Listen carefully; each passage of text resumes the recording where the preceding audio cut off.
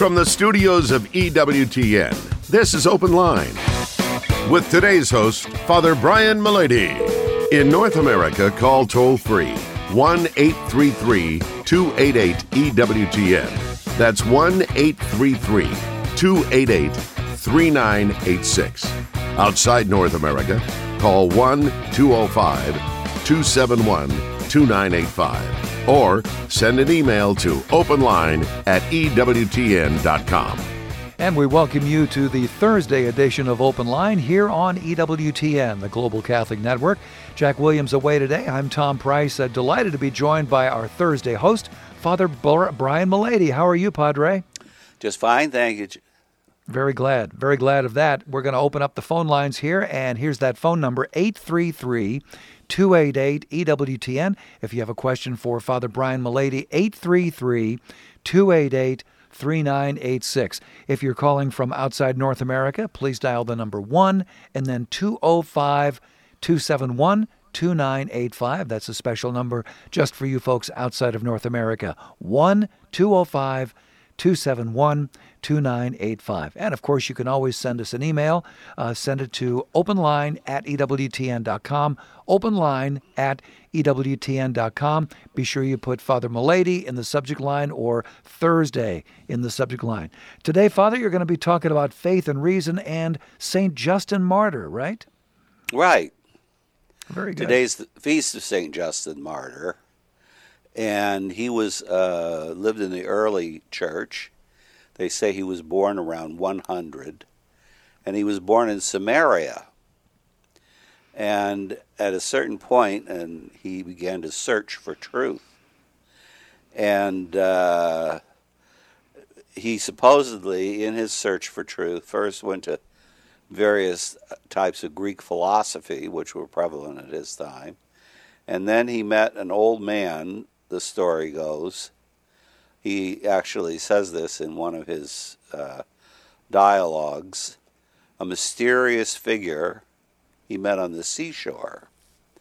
Initially, that led him into a crisis by showing him that it is impossible for a human being to satisfy his desires for the divine solely with his own forces.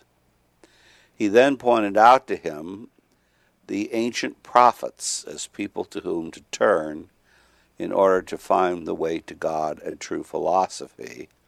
And in taking his leave, he prayed for him that the light of faith, light of truth, would shine on him and he would find the truth.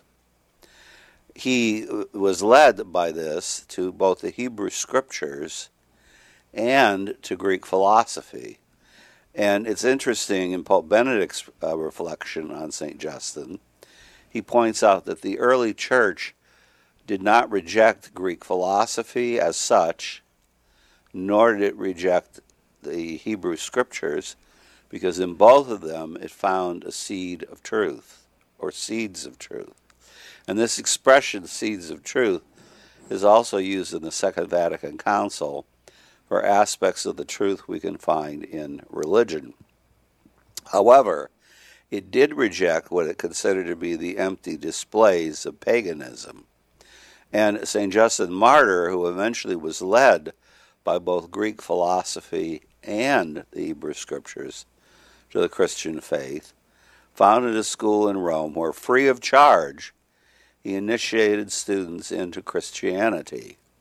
He considered it the true philosophy, because in it he found not only truth, but the art of living virtuously. And because he found the art of living virtuously there, and because they rejected paganism, even though he dedicated one of his works to the Emperor Marcus Aurelius, when it came up to butting heads against the official pagan Roman religion, he was beheaded because he refused to worship idols. So John Paul II says this about him: he is a pioneer of positive engagement with philosophical thinking, albeit with cautious discernment. Although he continued to hold Greek philosophy in high esteem after his conversion, Justin claimed with power and clarity that he had found in Christianity the only sure and profitable philosophy. And in fact, John Paul II quotes that only sure and profitable philosophy in his book, his encyclical on faith and reason. Now, as a Dominican, of course, I love the idea of faith and reason being able to be reconciled with each other. It addressed the old problem of whether Athens can meet Jerusalem or not. And the idea would be, and Justin Martyr exemplifies this greatly, that whatever is true in whether it's discovered through reason alone or through faith, because the Hebrew Scriptures, after all, are faith, that whatever is true eventually has to lead you to the ultimate truth. Now, by reason we can know the ultimate truth exists. In fact, according to Aristotle, that's why everybody sought philosophy, truth. Why? They wondered at the causes of the world. And they were led little by little over centuries, the most intelligent men, to finally discern that it was due to one thing. They didn't know if the one thing was personal or not, but by further examination, they discovered that it was a person, or what we call God. However, they only knew of its existence. The Hebrew Scriptures are the same. They teach us that this being exists, who is personal, but they don't give us the final solution. And the final solution, strangely enough, to the quest of human truth, and this is why in the readings for Mass we read this today, is the folly of the cross. Wow, yeah. And so all the strains of human truth meet basically in the folly of the cross, which then, of course, leads us eventually to heaven.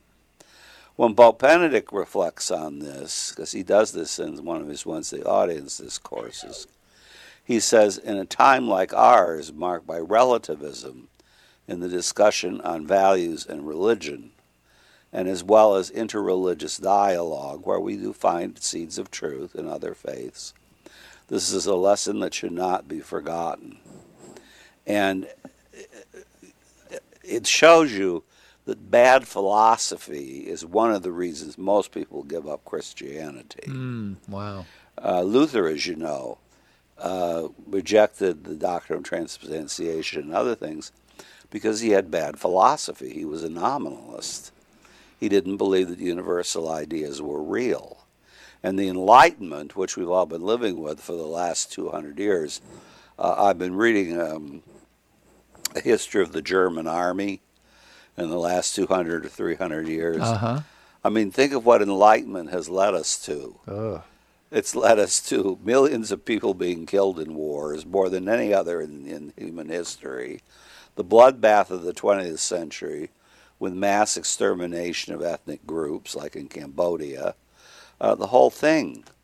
And it's just not what truth should lead us to, and what St. Justin Martyr, even in the early days of Christianity, was an example for. So he demonstrates to us, even at the foundation of the church, that philosophy itself is not inimical to religion, and true philosophy could lead us to the need for further knowledge, which is the religion based on faith. Also, he had a great respect for the Hebrew Scriptures, and he also understood that those things could only be finally fulfilled in the light of the gospel itself, which, of course, leads us eventually to heaven. Heaven is what reason leads us to as the final solution to the world. When Pope Benedict examines Justin, he ends his reflections by saying we should use the last words of the mysterious old man he met on the seashore, which are, "Pray that above all things the gates of light may be opened to you. For these things cannot be perceived or understood by all, but only by the man to whom God and his Christ have imparted wisdom." Wow. Beautiful. Thank you for that. As you were saying all that, especially about the word enlightenment, you would think, this is giving the term enlightenment a bad name, isn't it? Because you would... Well, you know why they call it enlightenment? Why is because that? it was the answer to the darkness of the Middle Ages, which was governed by faith in the church. And so man had finally discovered that he could solve all the problems through human reason and technology.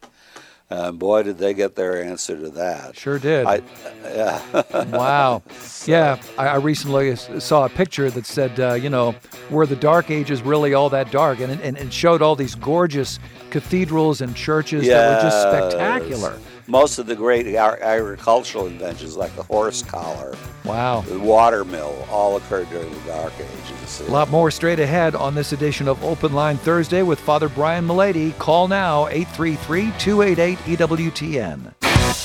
This is Open Line on the EWTN Global Catholic Radio Network. If you have a question, call 1-833-288-EWTN. That's 1-833-288-3986. Outside North America, call 1-205-271-2985. Or send us an email to openline@EWTN.com.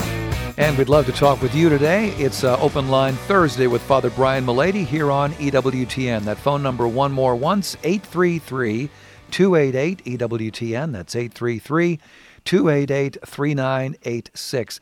Before we get to that first call, which we will in just a second here, let me tell you about one of our other EWTN radio networks you may not be familiar with, and it's called EWTN Radio Essentials, where you can hear the Holy Sacrifice of the Mass every 2 hours, 8 a.m. Eastern, 10 o'clock, noon, 2 p.m., all the way up to midnight, plus rosaries, chaplets, Stations of the Cross, and other devotionals every hour. Check out EWTN Radio Essentials. It's on the EWTN app, an absolutely free download. Also, by going to EWTNradio.net, EWTNradio.net, you can listen to it right there. If you're ready now, let's go to the phones at 833-288-EWTN. Let's begin with Carrie in Michigan, listening on the great Ave Maria radio. Carrie, what's on your mind today? Oh, yes. Hello, Father. I was wondering, groups like the Friends, the Society of Quakers, the Salvation Army, and Christian Science people, I don't think they baptize, and I was wondering, are they Christians? Then you have the Mormons, Latter-day Saints. They do baptize, but I think it's the wrong formula. So all these groups I mentioned, the Mormons, Latter-day Saints, Quakers, Friends, Salvation Army, Christian Scientists, are they not or semi-Christian, please? Well, I'm not too familiar with the Salvation Army. I had the impression that they were Protestants who basically did social works. But the Mormons are definitely not Christian because they don't believe in the Trinity or Christ is divine, whether they practice a form of baptism or not. And the Quakers are the ultimate Protestant sect, because Luther's great problem was with sacramentality. It wasn't so much the papacy, and he didn't believe physical rituals could communicate grace. And so even Lutheran baptism, we recognize it as valid because it's done in the name of the Trinity. But even the merit of Lutheran baptism for them is questionable because, remember, they don't believe baptism in itself gives you grace, baptism by water. They believe you have to have a further profession when you get older. These are babies, when you get older and you can actually express your faith. That's what saves you. So it's very diffident and unclear there. I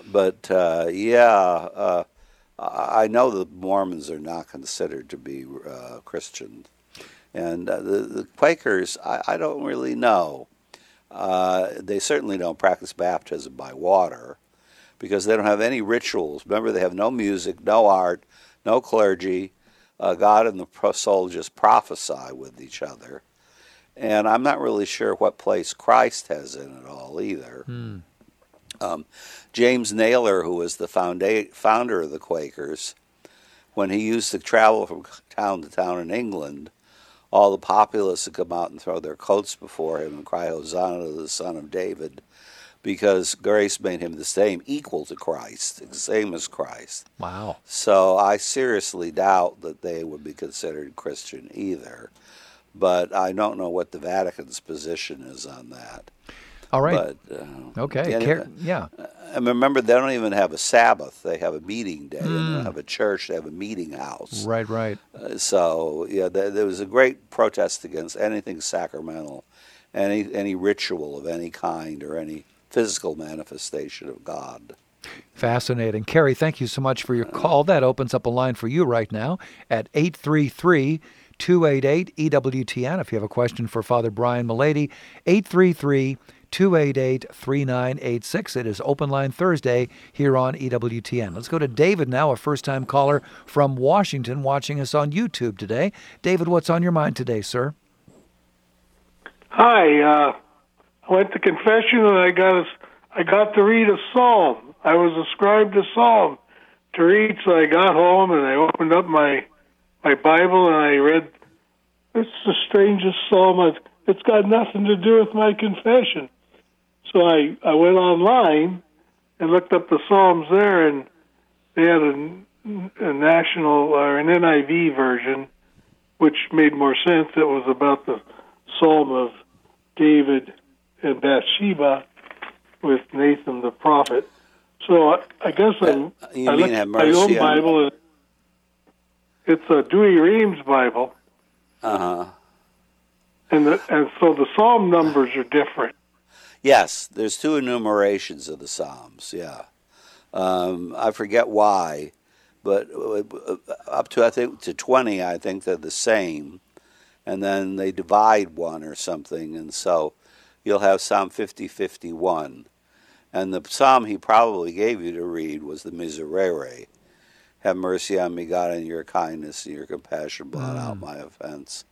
Oh, wash me more and more from my guilt. I would imagine it would be that psalm, but okay. Yeah, because the numerations are different. Yeah. There you go, David. Thank you so much for your call. Here's a question from Mark. Mark says, I have a Christian friend who is into a lot of different speakers who promote the prosperity gospel, health and wealth, I guess. She has been feeling empty with it. How can I gently give her somewhere to start toward truth? Well, yeah. First of all, you could have her read Christ's words. I mean, I will not get up, Christ doesn't promise to make us happy in this life. No. And even the fundamentalist preachers I know one in particular, he's a Puerto Rican from Florida, and he's death on the prosperity gospel. He says these people are false preachers. Once the evangelicals get going on each other, boy, are they tough. And, Now the prosperity gospel is, oh, gosh, I used to watch Trinity Broadcasting when I go to Los Angeles. Yeah? And that's the fundamentalist equivalent of EWTN. And I remember they had this one guy on from this church in Ohio, and he actually said, your prayer is only as effective as your giving. And I thought, boy, if a Catholic priest ever said that, he'd be shot by the congregation. Yeah. And then when you're successful, of course, you have to give some to me. Oh, boy. So they have all these a bunch of these guys have these private jets and mansions and diamond rings and all that stuff, and Father, I remember before we moved to Alabama, our family lived in Minnesota for a time, and the cable system where we lived did not carry EWTN 24 hours a day. They carried it 3 hours a day, and it was from 6 to 9 p.m. So it would end with the Rosary, and then at 9 p.m. that same channel would switch over to Trinity. And so the contrast was just absolutely amazing. Oh, I can imagine. So, quiet, and here's a flute playing, and then all of a sudden everybody's screaming at you. It was like, wow, what just happened? It was crazy. Yeah, I can imagine. It is Open Line Thursday with Father Brian Mullady. Totally forgot about that. Here on EWTN, we'll get back to the phones in just a moment. Matthew says, how can I respond to questions within my family about the Protestant view of once saved, always saved? Well, it depends on what authorities they'll accept. Christ does say many are called, but few are chosen. Now, of course, he doesn't mean a small number necessarily. That's a Semiticism. The best way to translate that is many are called, but less are chosen. So that means there could be one person. It doesn't have to be a lot. But Christ himself talks about, like at the judgment, the sheep are separated from the goats, and it's based on your deeds, your works.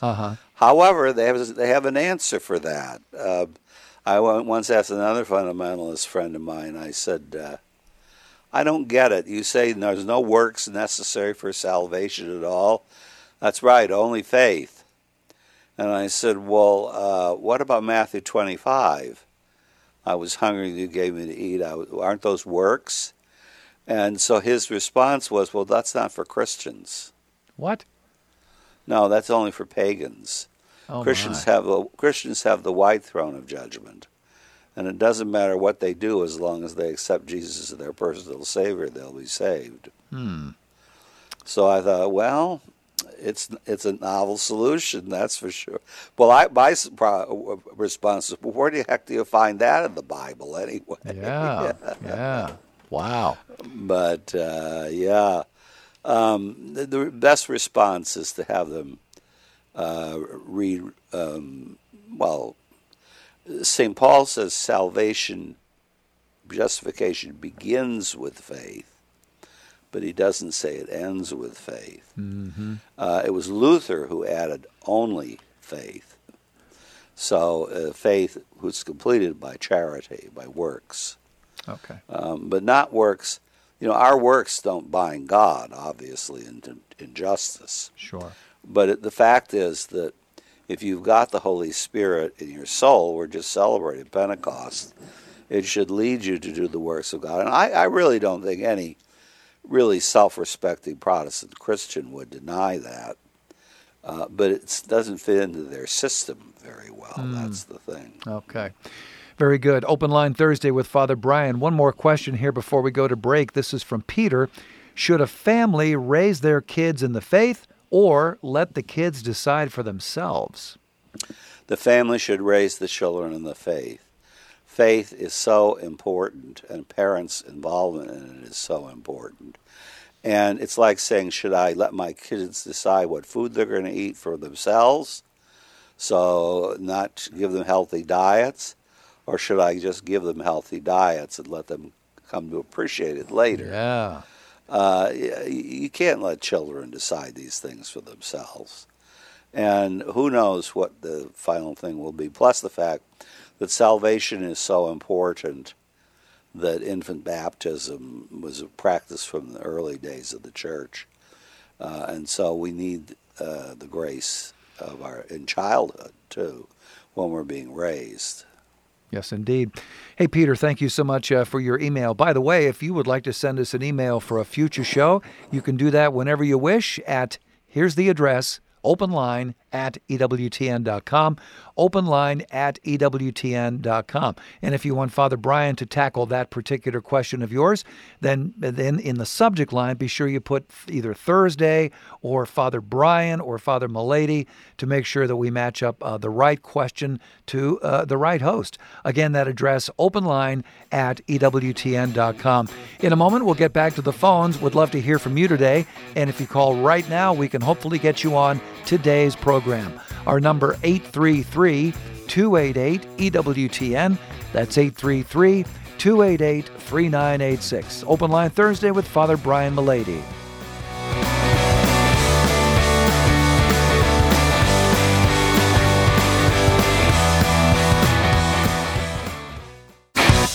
This is Open Line on the EWTN Global Catholic Radio Network.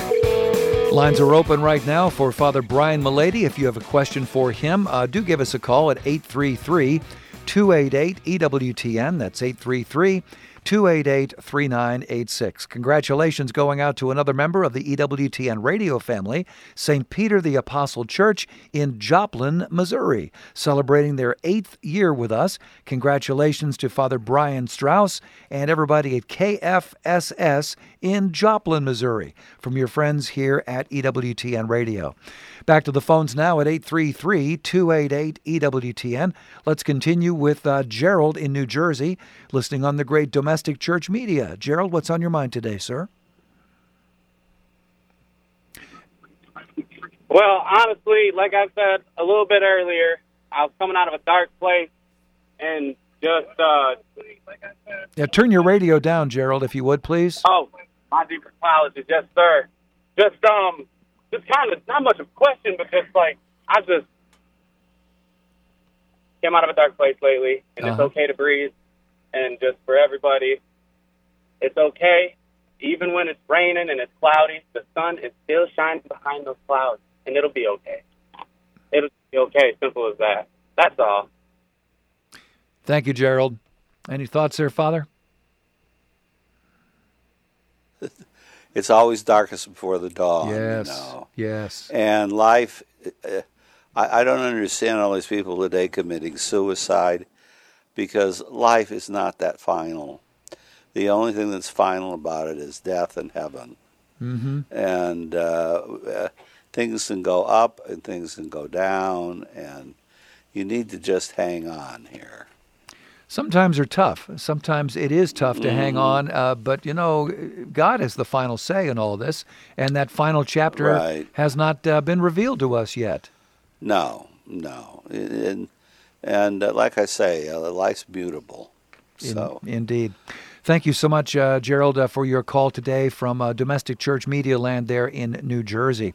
Here's a question now from Nora, Father. Nora says, if God is unchanging, how can we reconcile that with the Incarnation? How can we reconcile that with the Incarnation, which seems like a change to me? Okay, well, I know the answer to this one, fortunately. Okay. The theological explanation for the Incarnation in relationship to the unchangeability of God is that God doesn't change one iota. What changes is the world. And the earth has its relationship to God is that we're all called to be one in God, with God in nature. But the Incarnation is a miracle in which nature is called to be one with God in person. And that's like an incredible thing. Only Christ is the one who experiences it, not Mary, not anybody else. Mm-hmm. All the others experience sanctifying grace. Christ experiences the unique grace of the hypostatic union, which is a union in person. And this is something that is so mysterious that you could meditate on it your whole life and still not understand it fully. When St. Thomas talks about the Incarnation in the Summa, he has like 40 questions. But he never asks, is this proved? He asks if it's fitting. Mm. And the word fitting there, the Latin word is conveniens, convenient, means only there's more intelligibility that we can see in this particular decision of God, is this choice of God, than in any other choice we can consider. But it's not a proof. It's one of the reasons why you can doubt the Incarnation, and at the same time believe in it, because it's not a truth, a proof. Nobody can prove the Incarnation. That's why when I wrote the book for EWTN, originally they wanted me to talk of something about like capturing Christ. I said, I'm sorry. Nobody captures Christ. Yeah. We're captivated by him, but we can't fit him into our categories in our mind because they're all limited. Mm-hmm. Yeah. But the human nature is united by a new relation between the world and God, but God doesn't change. The world changes. Sure. Nora, thank you so much for your question. Here's one now from Joseph. You'll love this one, Father. A Protestant told me that the Catholic Church was an invention of the Roman government. Is this true, and how can I respond? Well, all you got to do is look at the feast of St. Justin Martyr we talked about today. Yes. The Roman government executed Justin Martyr. Mm-hmm. And the Roman government basically executed millions of martyrs. Now, they might say that actually the Catholic Church was founded by Constantine, which is what many people think. Mm-hmm. But Constantine merely made it a lawful religion in the Roman Empire. He didn't found it, obviously, because it was already in existence. And he didn't give it any particular things that it didn't have already. It wasn't he who determined the ritual or any of those things of the Mass. Uh-huh. It's true that in the Eastern Church, the ritual of the Mass does have a lot of things were brought into it from the court ritual of Byzantium, of the Emperor of the East, Constantinople. Uh-huh. But still, the basic structure of the Mass, obviously, owes itself more to the Passover meal and then to a particular reading of it. Even St. Paul discusses that. So, no, you can't say it was invented by the Roman Empire. It's Open Line Thursday here on EWTN. If you call right now, we can probably get you on today's program at 833-288-EWTN. That's 833-288-3986. Here's a question from Mac in Wisconsin, Father. Mac says, I have read in St. Faustina's diary and wanted your understanding where she says Jesus told her he would come to anyone in purgatory 3 times, quote, calling to the soul not once but 3 times before he would cast judgment. In other words, our brothers and sisters who currently deny Jesus have 3 chances to deny Jesus, like it's mirrored in when Peter denied 3 times. Am I understanding this properly? Is there hope that Jesus reveals and only the really hard of heart can deny him? Well, first of all, I don't know anything about the diaries of Faustina. Okay. However, purgatory is not about people who are given a chance to be saved. I think what she may be referring to is limbo of the just. Okay. Because once you're in purgatory, you're going to heaven. There's no question. Mm-hmm. And you can't merit once you go to purgatory. So you can't change your mind once you go to purgatory. Mm-hmm.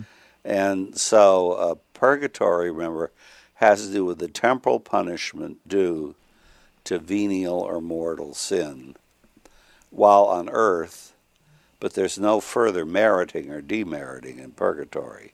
It's all passive purgation. Okay. So they couldn't make acts either. So I must say I don't know much about the diaries of Faustina. Okay. So. Very good. While we're on the subject of purgatory, Angela says, where is purgatory in the Bible? And how do I better explain purgatory to my Protestant friend? Well, there's 2 places. The first is where it's stated he shall not get out until he pays the last penny of the person who's taken to court. The less obvious place is it wouldn't make any sense to offer sacrifices or masses for the dead if there were no purgatory, because you can't help them anymore. They're either in heaven or in hell. And yet it's stated the most obvious sense is when Judas Maccabeus, remember, offers the sacrifices for the people killed in the battle, whom they discover had pagan amulets under their armor. And it's stated there it's a holy and wholesome thing to pray for the dead. Well, if there's only heaven and hell, praying for the dead isn't going to do either one of them any good, because they're all done. You know? So that's the less obvious answer. Okay. All right. Very good. Thank you for that question. And that was from Angela. Here is Susan now, back live to the phones in Melbourne, Florida, listening on the great Divine Mercy Radio. Hello, Susan. What's on your mind today? Hi there. Thank you for taking my call. I have 2 questions. One is about Joan of Arc. I think her feast day is May 30th, but it doesn't I wondered if that's still on the calendar. No, it's not. It's not. And why not? Well, I have a feeling, I don't really know. I wasn't sure it was always on the universal calendar. But remember, Joan of Arc was canonized in the 30s, and it was an attempt to encourage the French in the face of Nazism and secularism to be more devoutly religious. So it really is a feast that I would think many people, I'm not saying I do this, but many people think is more oriented to the kingdom, the country of France, than to the whole church as a whole, universal church as a whole. Okay. What's your second question? Okay. The second question is the penitential rite required at every Mass? Because I noticed on Palm Sunday, I'm a lector, and when I was lector 1 on Palm Sunday, people were kicking me under the pew, get up there, because I don't think there was a penitential rite. No, and that's because of the ritual of Palm Sunday, because the Passion is looked, and also the Passion is looked upon as substituting for the penitential rite. Yeah. There you go, Susan. Thanks so much. I'm glad we could answer both those questions here on Open Line Thursday with Father Brian Mullady. Here's a question now from Mike. How much responsibility should we give to God for our lives? And how much responsibility do we have? Oh, you mean as far as your good and evil is concerned? You got it all, buddy. Walk the line. Walk the line. Yes, God gives you the gifts if you're willing to be open to them. Mm-hmm. But you have to be open to them, and that's your decision of will. Sure. It's not His. Yeah. Now, of course, He has to support you in that, because all initiative and all salvation comes from God. Everything begins from God to begin with. But part of that was He gave you a free will so that you'd be responsible as a person for realizing your own destiny. John Paul II calls this, in Adam and Eve's case, becoming partners with the absolute, which is an interesting way of putting it. Yeah. But no, when it comes to goodness or sin, you could say in a way God is responsible for the goodness, because it's always by His initiative. Mm-hmm. And He has to support you in good acts. But when it comes to wickedness, that's you. Okay. And the reason is because every meritorious act on our part has two people that act. God acts and we act. That's why it's called cooperating grace, because we cooperate with the grace of the Holy Spirit inspiring us. And at the end, when the reward is given, God rewards His own acts by absolute justice, but ours, He does so by proportionate justice. So in other words, we've done what we're able to do, our part, but that's not a quid pro quo. It isn't like a strict justice. So in a sense, the good acts, God is mostly responsible for, as far as giving us the gifts and supporting us. But we still have our little part to play, and that's why in my house there are many mansions, depending on how deeply our cooperation of will is. Okay. Mike, thanks so much for your question. It is Open Line Thursday with Father Brian Mullady here on EWTN. Glad you're with us today. Don't forget, tomorrow night on EWTN News in Depth at 8 p.m. Eastern, Monse Alvarado speaks with the Abbess of Mary, Queen of Apostles in Missouri. You may have heard about this as thousands flock to see the remains of their foundress. Also, U.S. bishops weigh in on gun laws after mass shootings. Always a fascinating program, EWTN News in Depth with your host, Monse Alvarado. That's tomorrow night, 8 p.m. Eastern on EWTN Radio and Television. Here's a question now, Father, from Dwayne, who says, how can we know that sola scriptura is not right? Well, that's a strange way of asking. Kind of, yeah, it is.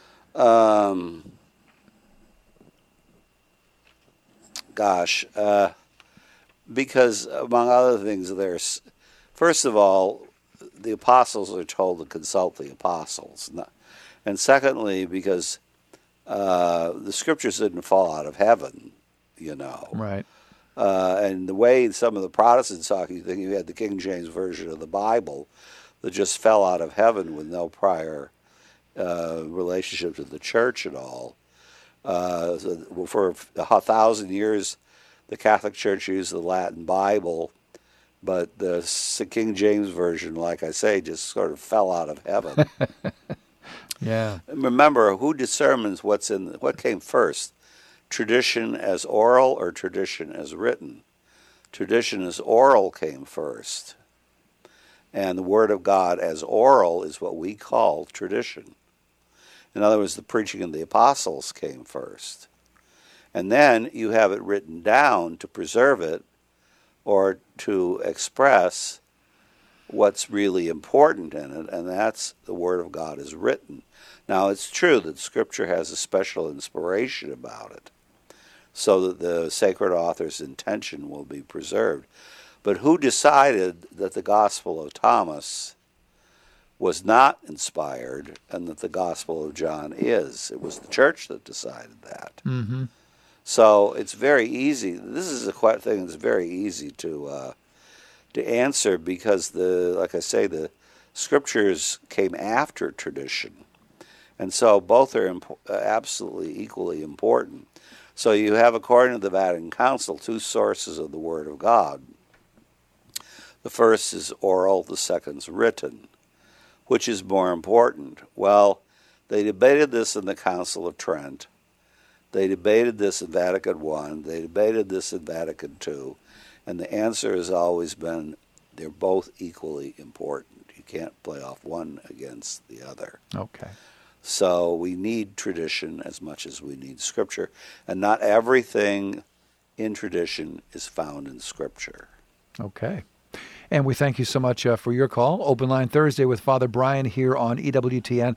What a great question this is, Father. This is from Tara, who says, what is the proper way to pray? Well,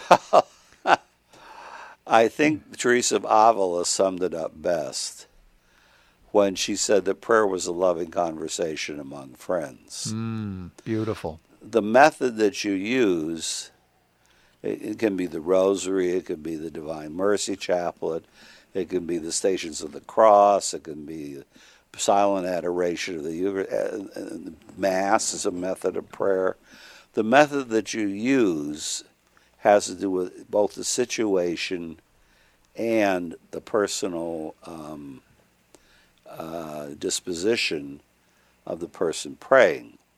So for some people, the Rosary is not a good way.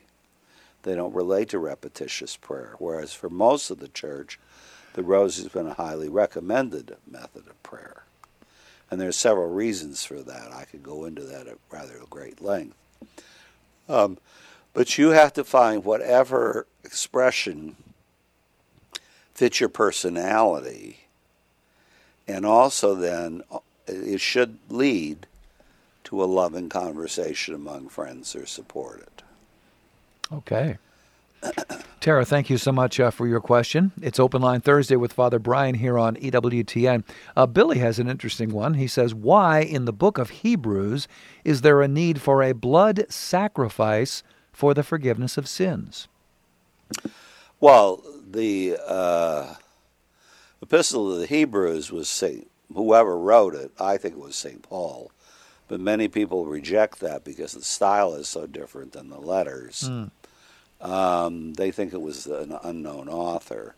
But it was written precisely for the Jews to try to relate the sacrifices of the old law, and especially Yom Kippur, to Christ. And Christ is the temple, and the sacrifice for sin being related to Christ's sacrifice. The blood sacrifice is necessary because actually the death of the victim is necessary. And This relates to the sacrifices of the Old Testament, although now we don't sacrifice, as Hebrews is very clear, bulls and goats. What we sacrifice is Christ's body, but also our own wills to be obedient again to God, whom Adam disobeyed unlovingly. And so the whole context of the Epistle of the Hebrews is an attempt to relate the Yom Kippur ritual, which was the sacrifice for sin, to the sacrifice of Christ. Very good.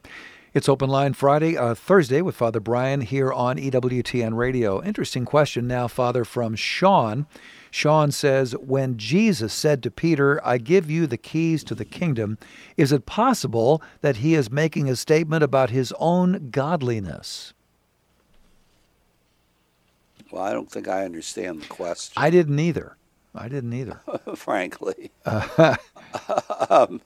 If you mean that he's expressing his ability to forgive sins and be head of the church, yeah,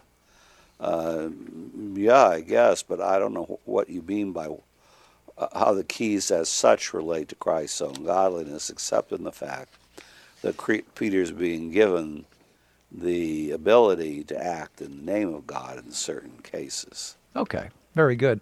Here's one now from Murph, who says, how do I approach someone who is not Catholic to come to Mass? They have a history of receiving communion at Catholic churches. So what do you say to somebody in that situation? They're not Catholic and they're going to communion? Yeah. Oh, dear. I don't think it's a good idea. I know that Dr. David Anders has said several times that that's actually rather dangerous. Or, it can be. Yeah, because they don't have a right to go to communion. Yeah. Perhaps you could emphasize to them that that's the culmination of faith in our church, and they need to investigate other things before they do that. Okay, very good. Here's one now from Haley. How do I respond to someone who claims Marian apparitions are demonic apparitions because demons can appear as creatures of light? How do you respond to that person? Well, yeah, but as soon as the demon appears as creature of light, if you mention the name of Christ or you mention the reaction is horrible. Especially if you do it in Latin, apparently. Yeah. Because that's the way you're sure that it's not just psychological problems. Sure. But Mary, a person who appears and does nothing but recommend prayer and good works, can't possibly be an agent of the devil. Okay. Very good. And Carla is watching us on YouTube this afternoon, Father. Carla says, I have a question about original sin. The Catholic Church holds that only Jesus and Mary don't have original sin because it is transmitted through the father and child. Is this true? No, I wouldn't. No. The father business, it's transferred by the seed, it's true, but the seed has to be transferred in the mother, the active translation of the seed. As for Jesus, of course, he doesn't have original sin because he's not a human person. He's only a divine person. Okay, very good. And Mary doesn't have it because God just miraculously bound it from happening. Okay. And it's in light of her future, she does have to participate or be a member of the church, which was always the theological difficulty, which for Middle Ages people like Thomas Aquinas meant she at least had to have some experience of sin in order to be freed from it, but she was freed from it instantaneously in the womb of her mother. Well, that's not the position the church took. Following Scotus, Pius IX said that what happened was, in light of her future participation in the cross, that God miraculously kept sin from arriving at her body. And that's the origin of the famous Marian Totra Pulchra es Maria. You're all beautiful, O Mary. Ah, beautiful. All right, and we thank you very much for that question. Carla, glad you're watching us today on YouTube. Hey, Father Mullady, if you would leave us with your blessing, please. May Almighty God bless you, the Father, the Son, and the Holy Spirit. Amen. Father Brian Mullady, thank you so much for all that you do for EWTN, and we're glad that you're coming to the EWTN campus in a couple of weeks. Look forward to seeing you then. Okay. Thanks a lot, Tom. And we thank everybody for tuning in to Open Line Thursday. Tomorrow it's going to be our Vice President for Theology, Mr. Colin Donovan, right here at the microphone. On behalf of everybody here at EWTN, I'm Tom Price. Thanks for joining us. We'll see you next time on Open Line. God bless.